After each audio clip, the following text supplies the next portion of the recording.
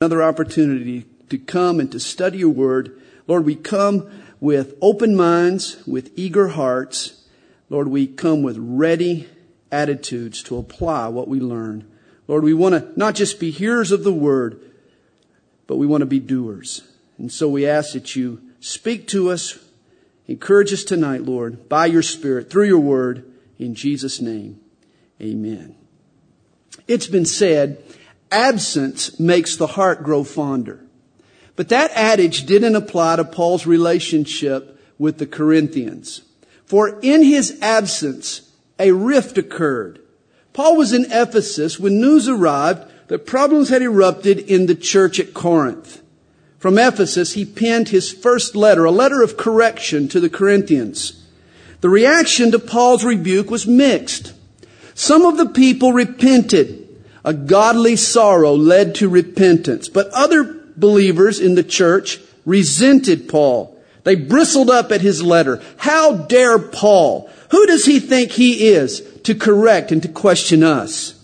They began to question Paul's authority. They began to cast doubt on his integrity. News of their reaction to the first letter to the Corinthians came to Paul in Macedonia. And it was there that he wrote another letter to the church at Corinth, this letter that we call 2 Corinthians. And in this letter, Paul defends himself. He stands up for his ministry. He confronts his accusers. 2 Corinthians is an emotionally charged book. Raw feelings get exposed. Nerves are on their edge. Paul shares his heart and pleads his case in this book as he does nowhere else in the Scriptures. 2 Corinthians is an instructive book for those who serve the Lord. Ministry is not always easy and hassle-free. Sometimes you're hurt by the people you're trying to help.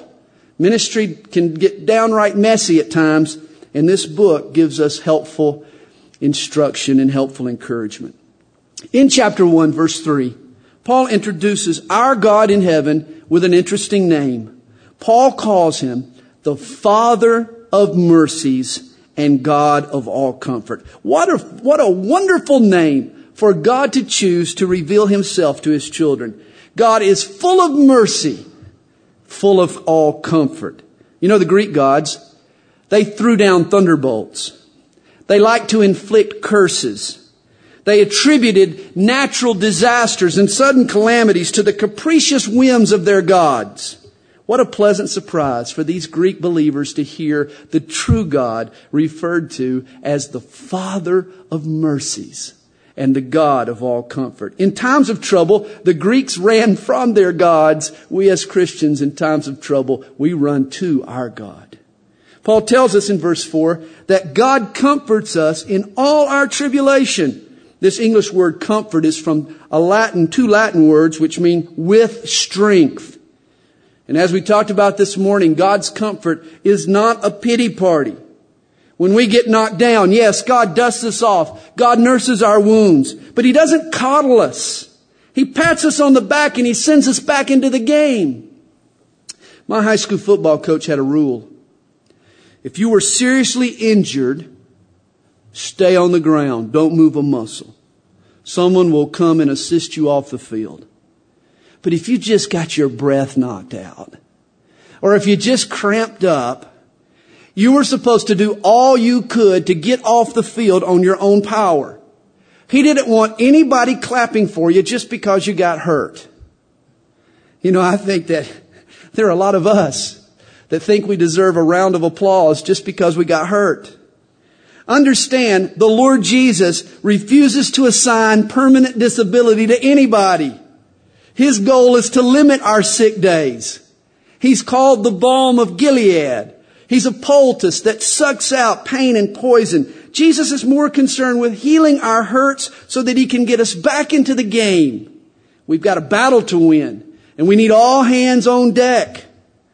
This is why He comforts us, strengthens us, fortifies us in our tribulations. And Paul tells us why God allows us to suffer in the first place, verse 4. That we may be able to comfort those who are in any trouble with the comfort with which we ourselves are comforted by God. Sufferings prepare us to help other sufferers. Suffering produces empathy in our hearts. And just to know you've been there makes it easier for me to be there. Empathy is a powerful, powerful force. Paul tells us in verse 5, "For as the sufferings of Christ abound in us, so our consolation also abounds through Christ." In other words, suffering carves out in our hearts a greater capacity for experiencing God's love. I like the Living Bible's rendition of verse 5. It says, "You can be sure that the more we undergo sufferings for Christ, the more He will shower us with His comfort and encouragement." Here's a neat little poem. "Until I learned to trust, I never learned to pray. And I did not learn to fully trust till sorrows came my way. Until I felt my weakness, His strength I never knew, nor dreamed till I was stricken that He could see me through. Who deepest drinks of sorrow, drinks deepest too of grace. He sends the storm so He Himself can be our hiding place. His heart that seeks our highest good, knowing well when things annoy, we would not long for heaven if earth held the only joy." Suffering carves out for us a greater capacity to know and experience the love of God. Also, our sufferings help us comfort others. They deepen our apprehension of God's grace. And then third, they teach us to lean on Jesus rather than ourselves. According to verse 8, while in Asia, Paul and his party was burdened beyond measure, above strength, so that we despaired even of life. That's a biblical way of saying we were mega stressed. We were bummed. We were on the verge of giving up. Note what Paul learned in verse 9. We had the sentence of death in ourselves, that we should not trust in ourselves, but in God. Isn't it true? We learn faith only when we reach the end of ourselves. It's at the end of our rope. That's where we find God. It's always the case. God puts us in suffering situations, difficult situations, so that we can learn to trust in Him, not in ourselves. And the fourth purpose for sufferings is stated in verse 11. "You also, helping together in prayer for us. Troubled times force us to pray." Imagine investing 18 months of your life starting a church only to have those people try to discredit you once you had left. That's what had happened here in Corinth. Paul was angry and hurt. He was betrayed. He was frustrated. And he begins his defense in chapter 1, verse 12. He says, "We conducted ourselves in the world in simplicity and godly sincerity, not with fleshly wisdom, but with the grace of God." Paul says, I've got a clear conscience. I've got no ulterior motives. I serve you in simplicity and in sincerity. In 1 Corinthians chapter 16, verses 6 and 7, Paul had told the church that he intended to stop off in Corinth on his way to Macedonia, but he qualified his intent. He said, if the Lord permits. Paul made plans, but all of Paul's plans were contingent on the will of God. But that's why some of his critics in Corinth had misinterpreted his attitude as sort of a wishy-washy tendency. He says, hey, if you can't trust Paul's plans, then how can you trust what he preaches? And in verses 17 to 21, Paul defends his preaching. He says he was never undecided or ambivalent in his message. It was never a yes and no, or oh, maybe.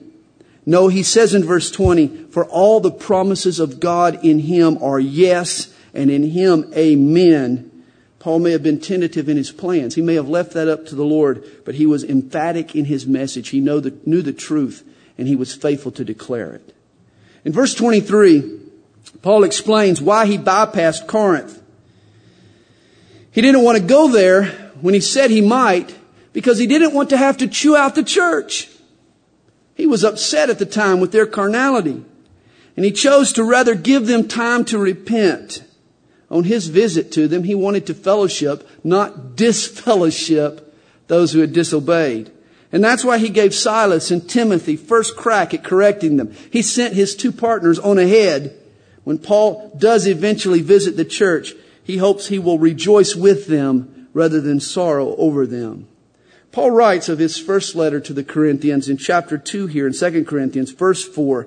He says, for out of much affliction and anguish of heart, I wrote to you with many tears.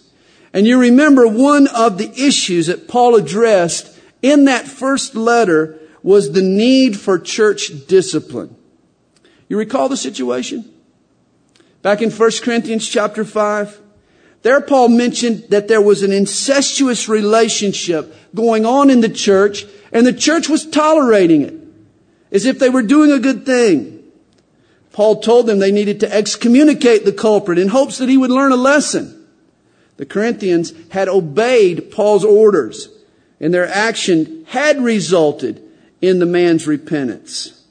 Church discipline, it's tough, it's hard, but it works.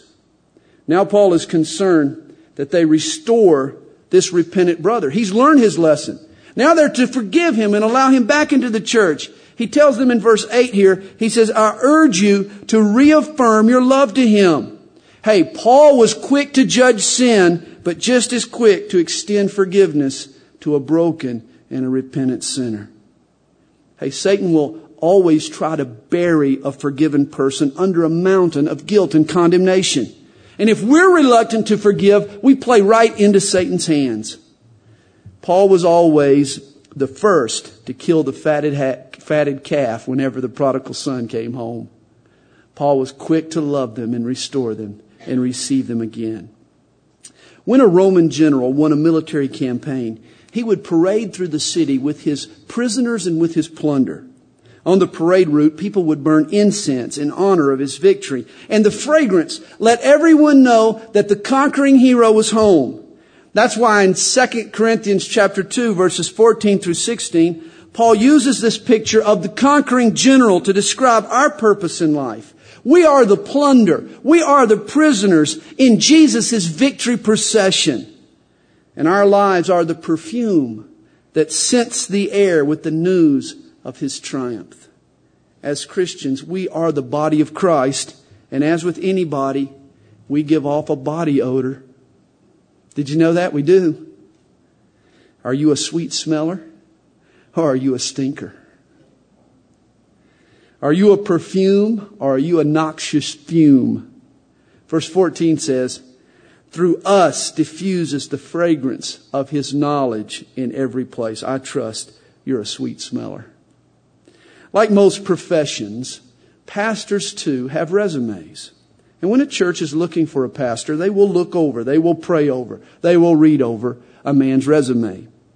Here's a list of statements I ran across that a pastor should not put on his resume. A few things a pastor needs to leave off the old resume. Number one, in the 5 churches I have faithfully served over the last 2 years. Not a good thing for a pastor to put down on the resume. Number 2, I've learned to cope with financial crisis at every church I've served. My extensive counseling of church members provides me a rich source of sermon illustrations. Not a good thing for a pastor to admit, at least. Here's another. My personality has provided me ample opportunity to develop conflict resolution skills. And finally, here's the kicker. Here's the one you definitely don't want to put on your resume if you're a pastor. I require Sundays off. It's best that a pastor leave all those things off his resume. You know, it was not uncommon in Paul's day for traveling ministers to carry with them letters of recommendation. In fact, Paul's critics in Corinth were questioning his credibility because he lacked these formal letters. Never mind that Paul had started the church, that they owed their very salvation to Paul's preaching. No, the Corinthians, they got hung up on the resume. They wanted to see his letters of recommendation. And in chapter 3, Paul tells these Corinthians that they are his letters. They are his credentials, his resume. In chapter 3, verse 3, Paul refers to them and to us as well as an epistle or a letter of Christ.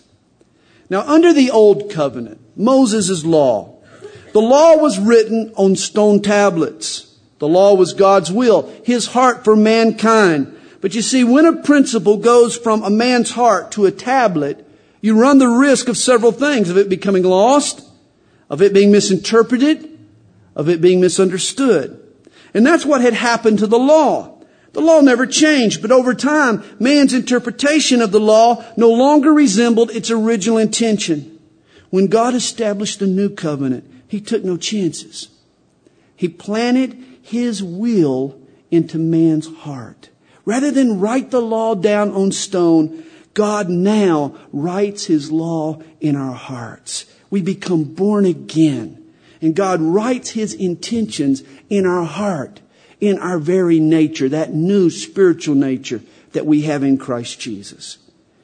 The Old Testament was a list of directions that would lead a man to God if he could follow them. But you can botch even the very best directions. And that's why under the new covenant, God bypasses the direction. In fact, He plants a homing device in our hearts. That homing device is the Holy Spirit. And our job as new covenant believers is to just follow the Spirit. Verse 6 puts it this way: the letter kills, but the Spirit gives life. The written law leaves us alienated from God, but the indwelling Holy Spirit brings us home to God. Paul states his next thought in verses 7 and 8. He says, but if the ministry of death, written and engraved on stones, was glorious, so that the children of Israel could not look steadily at the face of Moses because of the glory of his countenance, which glory was passing away, how will the ministry of the Spirit not be more glorious? Now you remember the story back in Exodus chapter 34. We're told that when Moses came down from Mount Sinai, when he was holding the written law in his hands, his skin literally radiated God's glory. His face glowed. He had a divine shine. I like to call it the Mo glow. Eventually, though, that shine dissipated. And its brevity spoke of the transitory nature of the law. The law was never intended to be a permanent source of righteousness. Its glory was passing away, whereas the glory of the grace of Jesus lasts forever. To shield the Hebrews from God's glory, Moses wore a veil over his shining face. You see, the Hebrews were unworthy to see and to know God. And thus that veil, and a spiritual veil, became a fixture in Judaism. But verse 16 tells us the moment one turns to the Lord, this veil, this separation is taken away. In Christ, our sin is forgiven. Righteousness is secured. In Christ, we are as worthy as we can get. We can know God. We can see His glory. Suddenly the blindness and the confusion lifts off of us. The glory of the law made us focus on our own deficiencies, whereas the glory of grace allows us to focus on the sufficiency of Jesus Christ. The old covenant was all about rules and rituals. Christianity is all about faith and freedom. As chapter 3 verse 17 puts it, the Lord is the Spirit, and where the Spirit of the Lord is, there is liberty. There is no longer a veil blocking God's glory from you if you're in Christ. You can see, you can know, you can fellowship with the Holy Spirit. Know God's glory and be changed and transformed into it. That's why verse 18 is so important. He says, but we all, now with unveiled face, beholding as in a mirror the glory of the Lord, are being transformed into the same image from glory to glory, just as by the Spirit of the Lord. God strips away the veil of guilt and separation and invades our hearts with His glory and His presence. Now we look on Christ, we behold His glory, and it's like a mirror. That glory is reflected back upon us. And the more we look on Christ, the more He rubs off on us, and we're transformed from glory to glory to glory. As we look to Jesus, we become like Jesus. What a glorious thing. Under the old covenant, you conformed to the law. Under the new covenant, you are transformed by the inner workings of the Spirit and of Jesus Christ. You're changed from the inside out. You see, a metamorphosis takes place. The caterpillar, the old Sandy, becomes a butterfly, the new Sandy.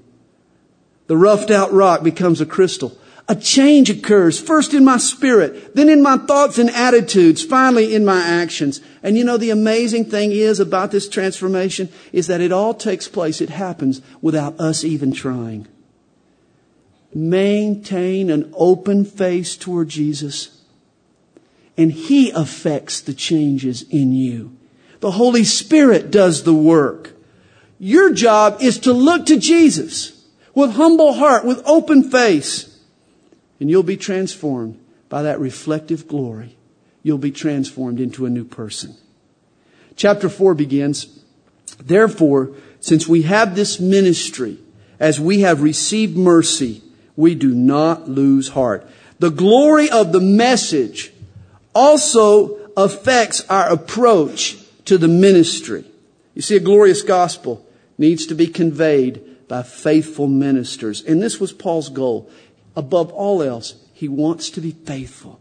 He's been given an incredible gospel. The grace of God, can you imagine? Its glory exceeds the glory of the law. Now he should faithfully deliver it, and he should refuse to lose heart. He's also, he says, renounce the hidden things of shame. Verse 2, craftiness and deceit are not Paul's style. His job is to present the truth. Just let the gospel sell itself.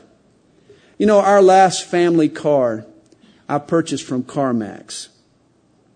I was so tired of all the bickering and haggling and squabbling and bargaining and lying and everything that goes on in most used car lots.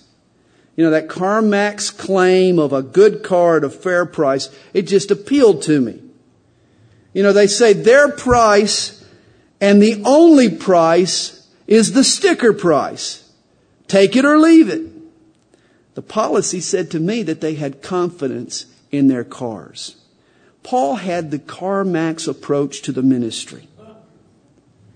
You see, other evangelists were like used car salesmen.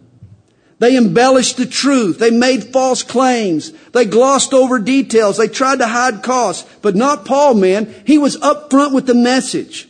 He laid it out clearly and succinctly and honestly. Paul, you see, knew that the gospel was a good deal and it would sell itself if he just let people know about it. In fact, the gospel is such a good deal, the only way a person can reject it, if you think about it, is if their eyes have been blinded. And that's what happens. Chalk it up to the God of this age, Paul says. Satan is the one who blinds men to the truth of Jesus. And this is why, guys, before we preach, we need to pray. Effective evangelism always follows a season of spiritual warfare. It reminds me of the waitress who was in a foul mood that morning. And when she served the man his cup of coffee, he commented, he was just trying to be nice. He said, "Looks like rain today, doesn't it?" The man was just trying to be nice. But the waitress, you know, she was in one of those warny, nasty moods. And so she snapped back. She said, "Hey, I can't help what it looks like. We sell it for coffee, so just shut up and drink it." Mention Jesus to someone, and no matter how nice you say it, no matter how kind you are, some people just don't want to hear it. There's an edge. There's an orneriness. And you know who it's caused by? It's caused by Satan. He's blinded their eyes. That's why we need to pray. And we can bring down those veils through the power of prayer. Notice verse 5. "For we do not preach ourselves," Paul says, "but Christ Jesus the Lord, and ourselves your servants for Jesus' sake." Christian ministry should be devoid of self-promotion. Our goal is not to attract attention to ourselves, but to attract all the attention to Jesus. Paul says we're servants for Jesus' sake. Imagine a servant with a fan club. Doesn't make sense, does it? When we preach, or when we share our testimony, or when we do a kind deed, what do people remember after we're gone? Our funny stories, our flamboyance, our exploits. See, it's not just what we say, but it's how we say it that makes a difference. Are we pointing people to Jesus, or are we pointing people to ourselves? Sometimes you can serve the Lord, but you can do it in a way that promotes yourself. Paul is saying, let's not fall into that trap. We do not preach ourselves, but Christ Jesus the Lord, and ourselves your servants for Jesus' sake. Verse 7 tells us we have this treasure in earthen vessels. Now, at first glance, this is such a strange idiom. Who puts a treasure in a clay pot?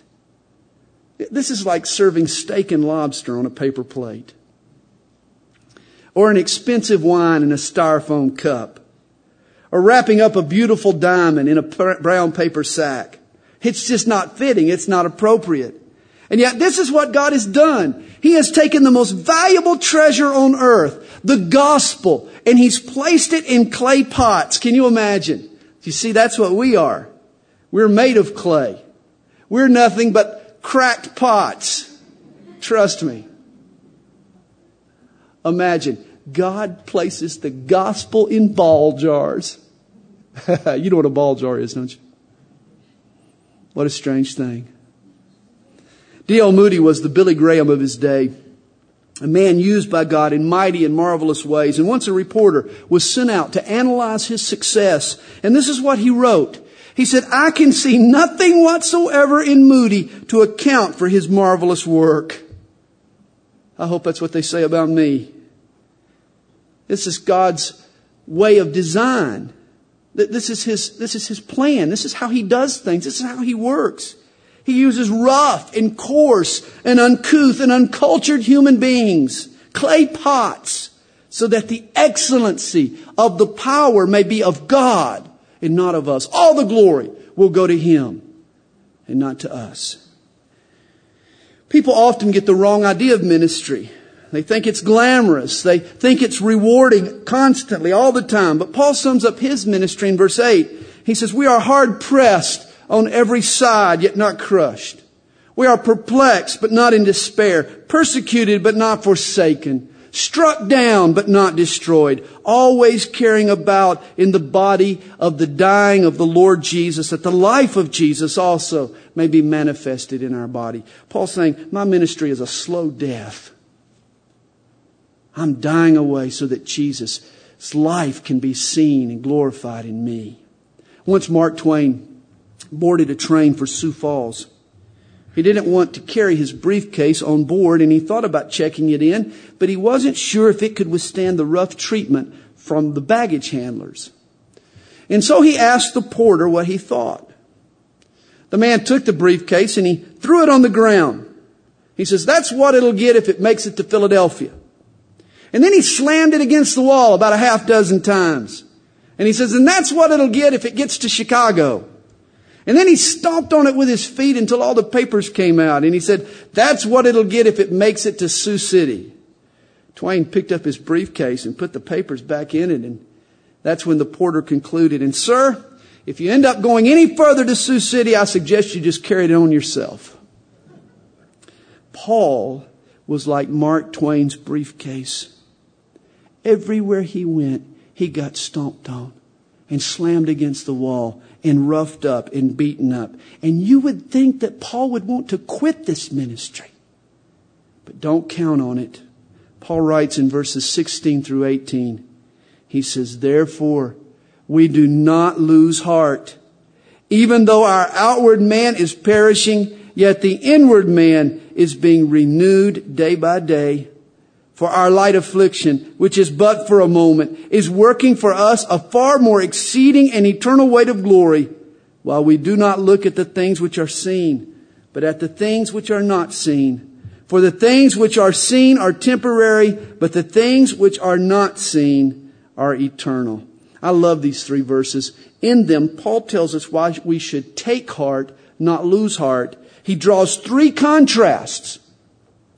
The first contrast is what's going on in the outward man versus what's going on in the inward man. He says the outward man is perishing, but the inward man is being renewed day by day. Are you experiencing that? Before I turned 30, I was in perfect health. I was the picture of perfect health. I could go to sleep late, wake up early. I was a dynamo of energy. But when I hit the big 3-0, I went downhill. Since turning 30, I've had 4 surgeries, developed allergies, my beard's gray, my chest has sunk to my waist, my best friend is a tube of Preparation H, and I now appreciate a nap in the afternoon. The other day, my kids were showing off their 6-packs, 6-packs. I said, well, I got a 6-pack. It's just still in the refrigerator.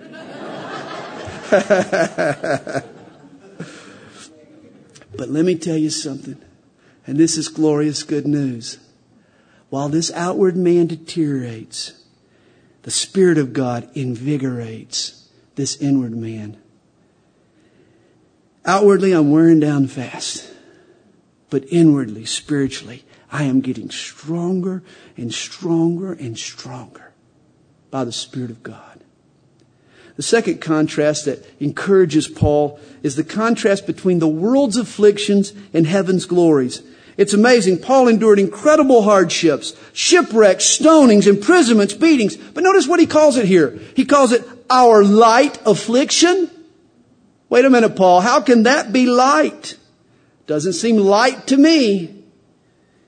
Hey, it's not light until it's compared with heaven's glory. Heaven's highs, the weight of heaven's glory, make today's burdens seem light as a feather. Guys, heaven is so heavy. Your first second with Jesus will more than make up for a lifetime of pain here on this earth. The first second. You'll say, man, it was all worth it. And notice Paul says our light affliction is just for a moment. Compared to eternity, life on earth is a split second. It's a millisecond. A million zillion years from now, the pain we feel today will have long been forgotten. It will be remembered no more. All that will be before us are the glories of Jesus Christ. Notice the third contrast in these verses. It's between the things visible and the things invisible. Guys, focus on what you can see and you will lose heart. Watch television news and you'll lose heart. But read your Bible and you'll take heart. Circumstances will rob you of your faith, but focus on spiritual realities. God's truth and love and grace and mercy and fellowship and integrity. And faith and hope will grow in your heart. Hey, take heart. Don't lose heart. The outward man's perishing, but the inward man is being renewed. The earth's trials and tribulations may seem heavy, but they're nothing compared to the tremendous glories of heaven. Don't trust in the things you can see, but the things that you can't see. In chapter 5, Paul's eyes are fixed on eternity. He speaks of our glorified bodies in verse 1. He says, for we know that if our earthly house, this tent, is destroyed, we have a building from God, a house not made with hands, eternal in the heavens. Notice what he calls our earthly bodies. They're just tents, temporary dwellings.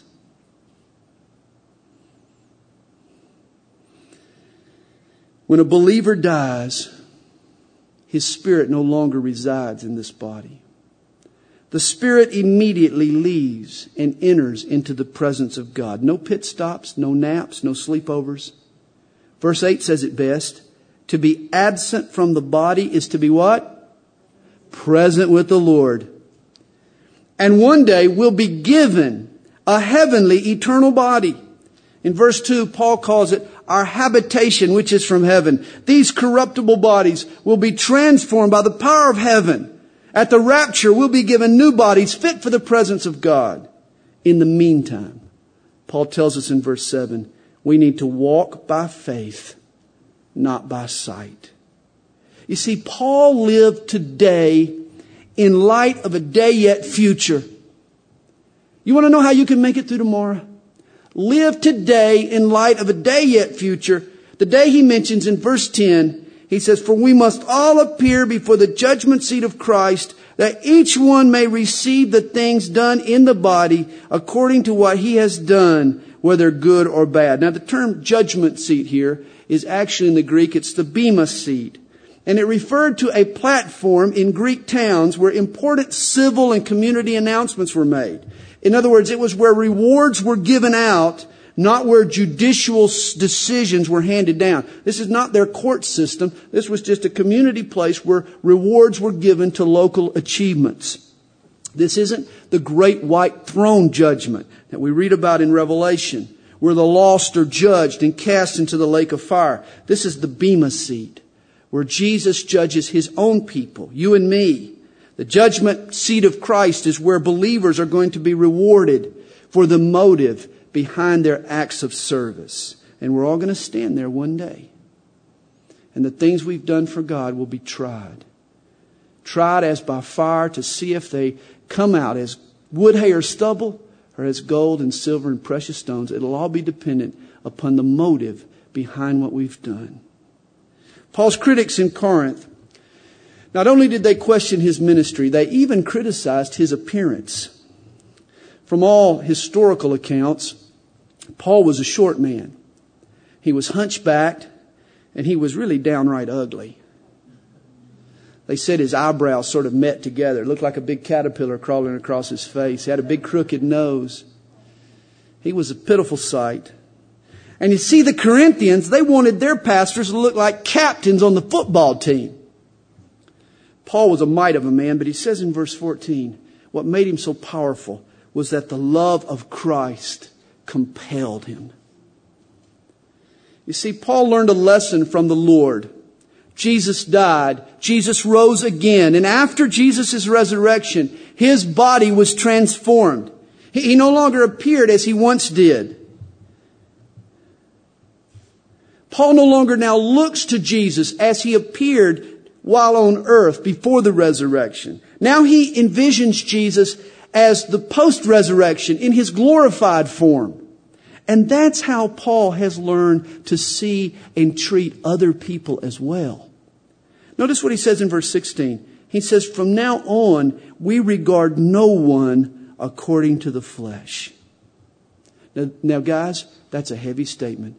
And if there are any men here tonight that battle with lust, you need to read verse 16 again carefully. Here is the key for you overcoming that area of temptation. It says, from now on, we regard no one according to the flesh. The key is to learn to see other people, other sisters in Christ, as who they are in Christ.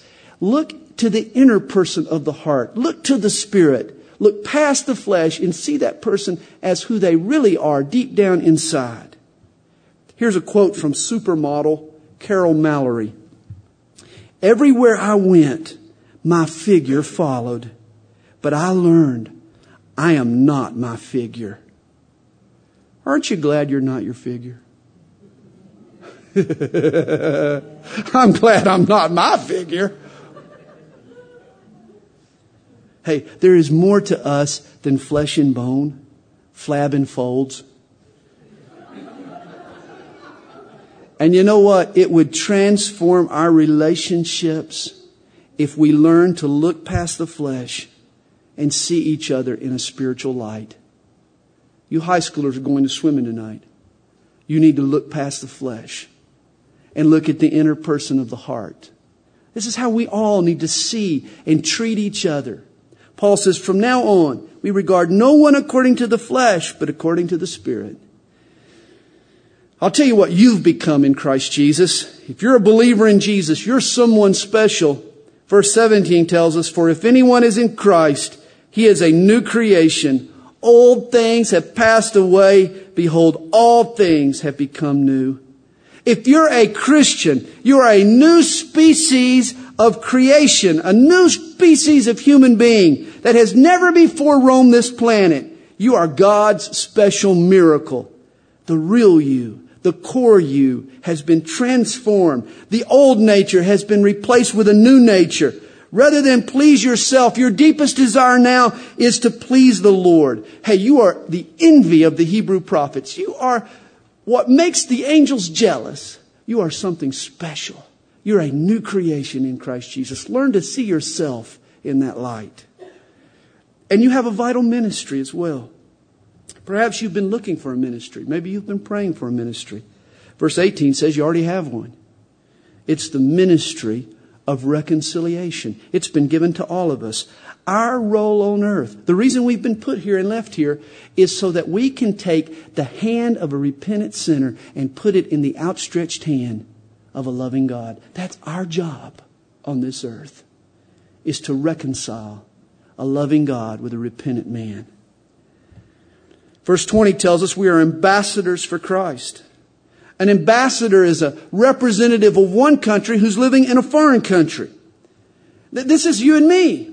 We are official emissaries of heaven living here on earth. And our job is to voice and demonstrate heaven's values in the midst of a fallen world.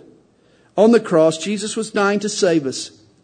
Now, according to verse 20, through you and me, He is pleading with men to be saved.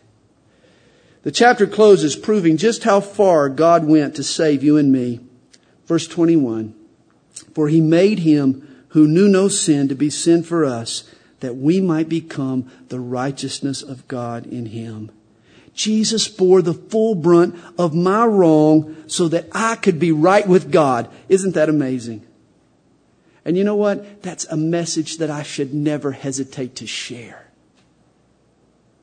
I should never back down from my ministry of reconciliation. I should never be ashamed of being an ambassador for Jesus with such a glorious, glorious message and gospel to share. And Paul not only pleads with sinners to be saved, he also pleads with us saints to redeem the time. He says, now is the accepted time. Now is the day of salvation. Guys, did you know that salvation is a seasonal business? It's like beach balls and Christmas tree ornaments. It's only offered at certain times. Right now, God's shelves are stocked full of salvation, but the day will come when it will be found no more. At the moment, the Holy Spirit is at work in the world, drawing men to Jesus, but He won't be forever. One day, the day will be up. Time will be over. The opportunity will have ceased. Best strike now while the iron is hot. Paul knew that by its very nature, the gospel would offend some people. But he never wanted to be offensive himself and turn people off unnecessarily. Paul experienced incredible hardships, but he always conducted his ministry in an impeccable manner. In verse 11, Paul says that he's been spilling his guts. As he puts it, our heart is wide open. He's hoping the Corinthians will be just as honest with him as he's been to them. Verse 14 gives us an important principle.